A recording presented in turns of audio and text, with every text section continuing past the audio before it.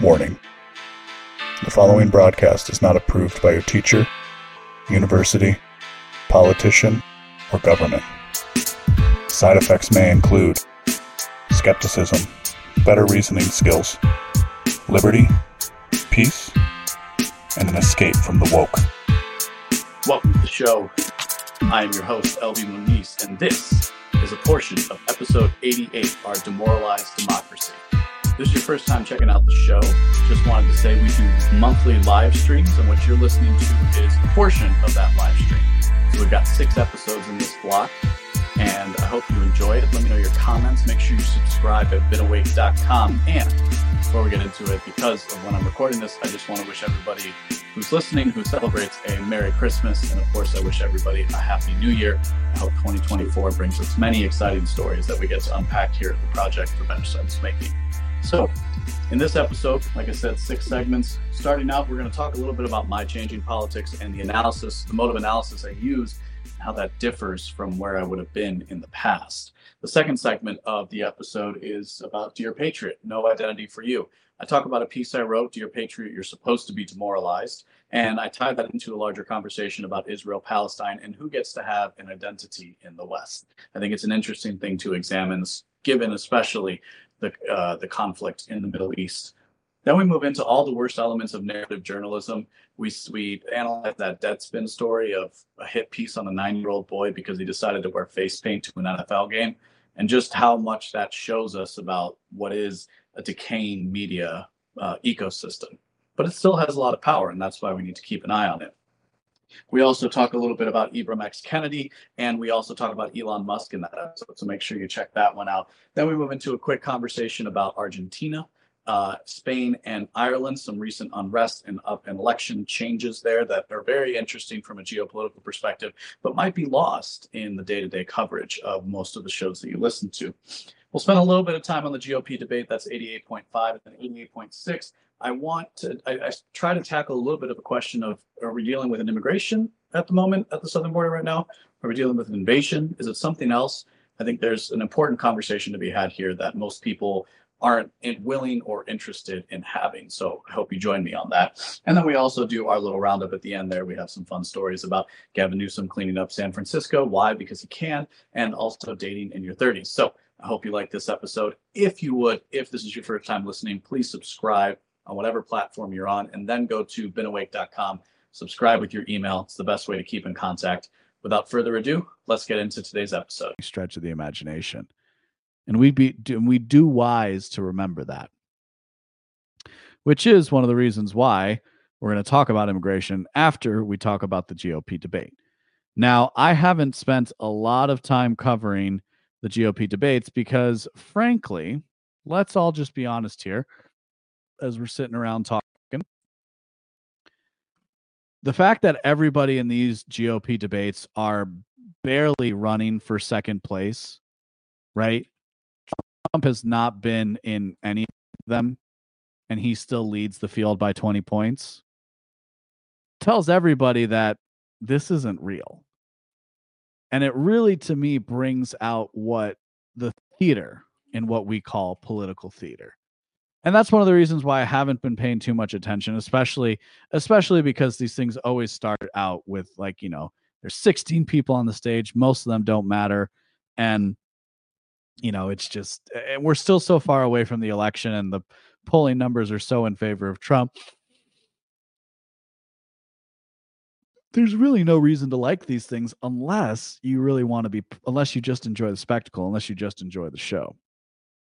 Now, that being said, that's not to say that some people aren't playing the game correctly. And I do think that one of those people who's played the game correctly is Vivek Ramaswamy. Now, I know some libertarians don't like Vivek, and I don't know, you know, and I know I always start from that perspective. It's because it's the perspective that's close in terms of where I was most recently, right?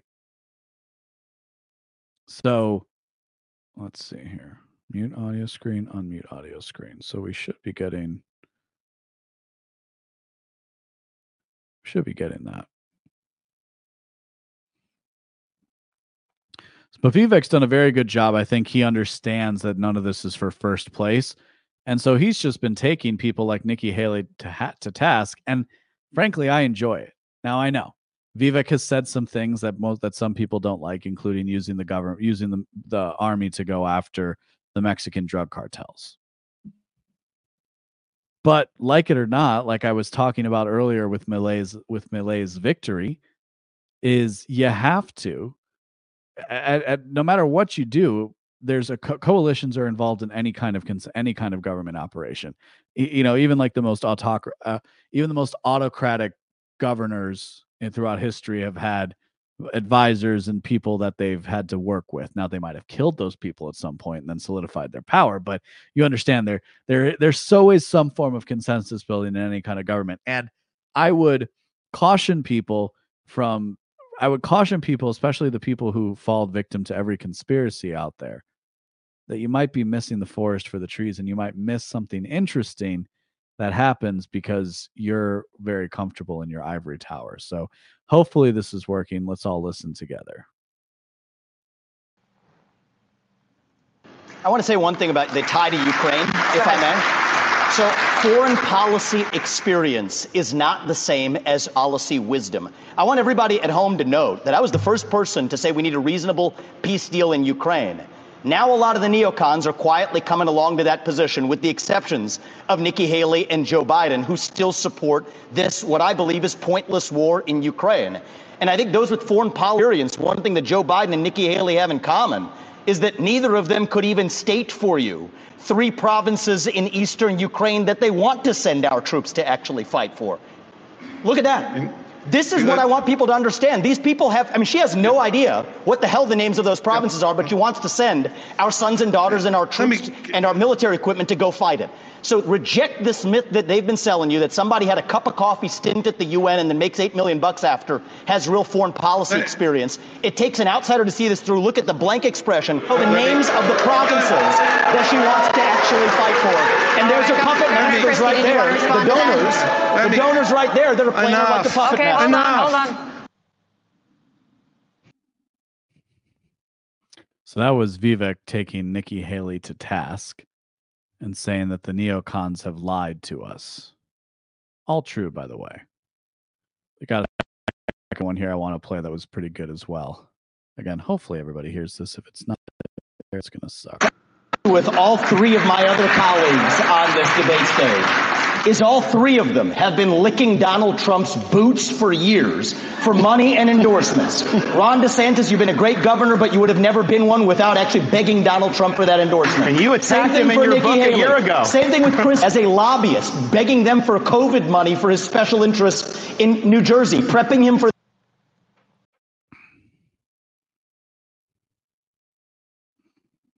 It was a great debate. It was a lot of fun. Vivek's making moves. That's about all we need to really take from something like this. Nothing's really, again, because Trump's almost definitely going to get the nomination. So what are we doing here? But I think Vivek's positioned himself well for a cabinet position or setting himself up for a future political run. So, like I said, I want to spend a little bit of time here talking about the differences between what we see today and what we've seen in the past in terms of immigration. And the thing I want to put in regards to this is immigration or invasion, because a lot of people on the right will talk about the modern immigration as being an invasion.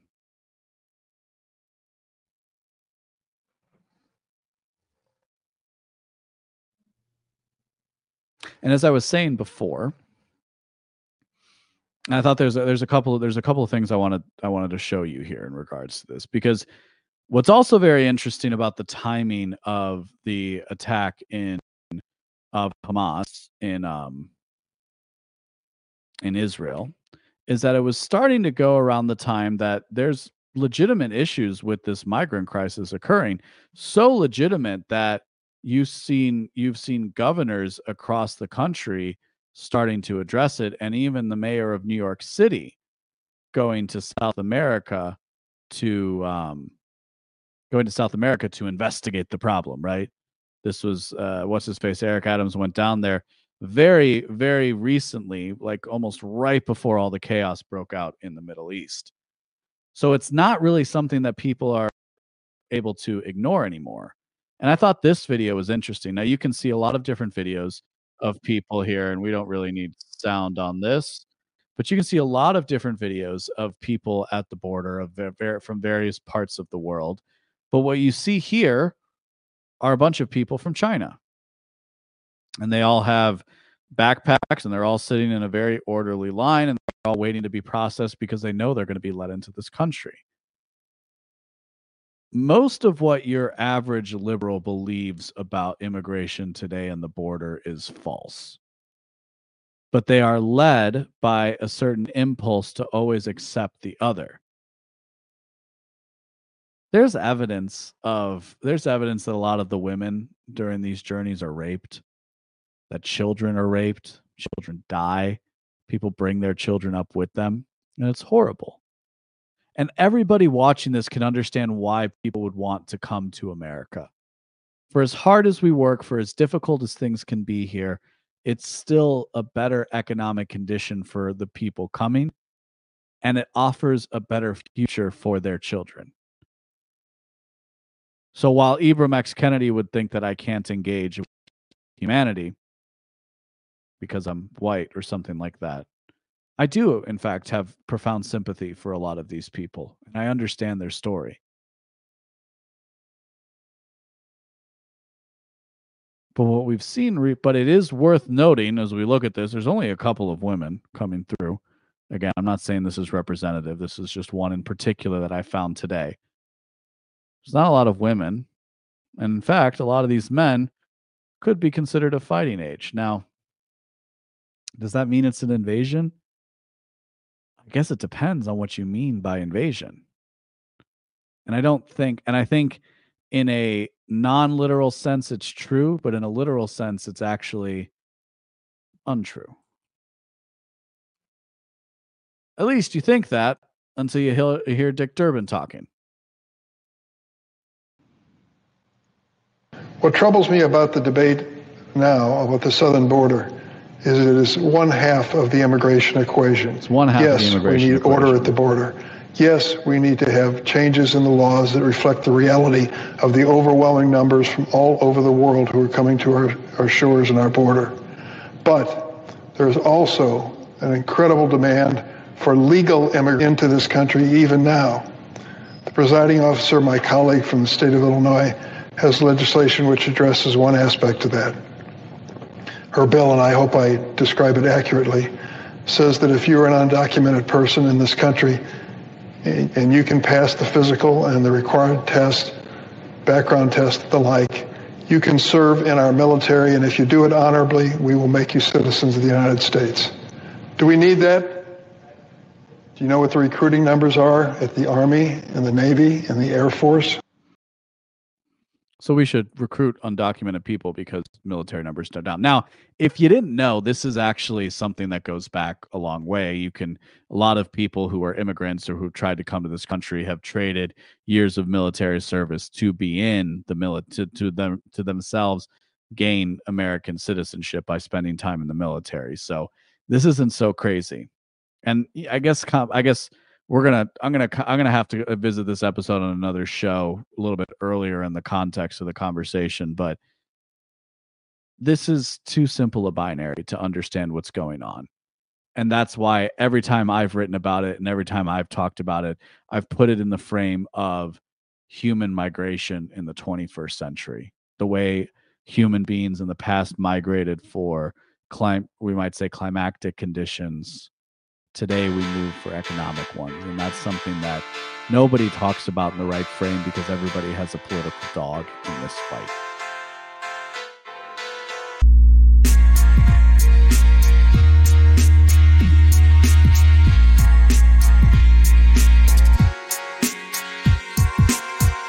If you like what you heard today, go to beenawake.com to subscribe for future updates. My name is LB Muniz, and I am not one with the woke.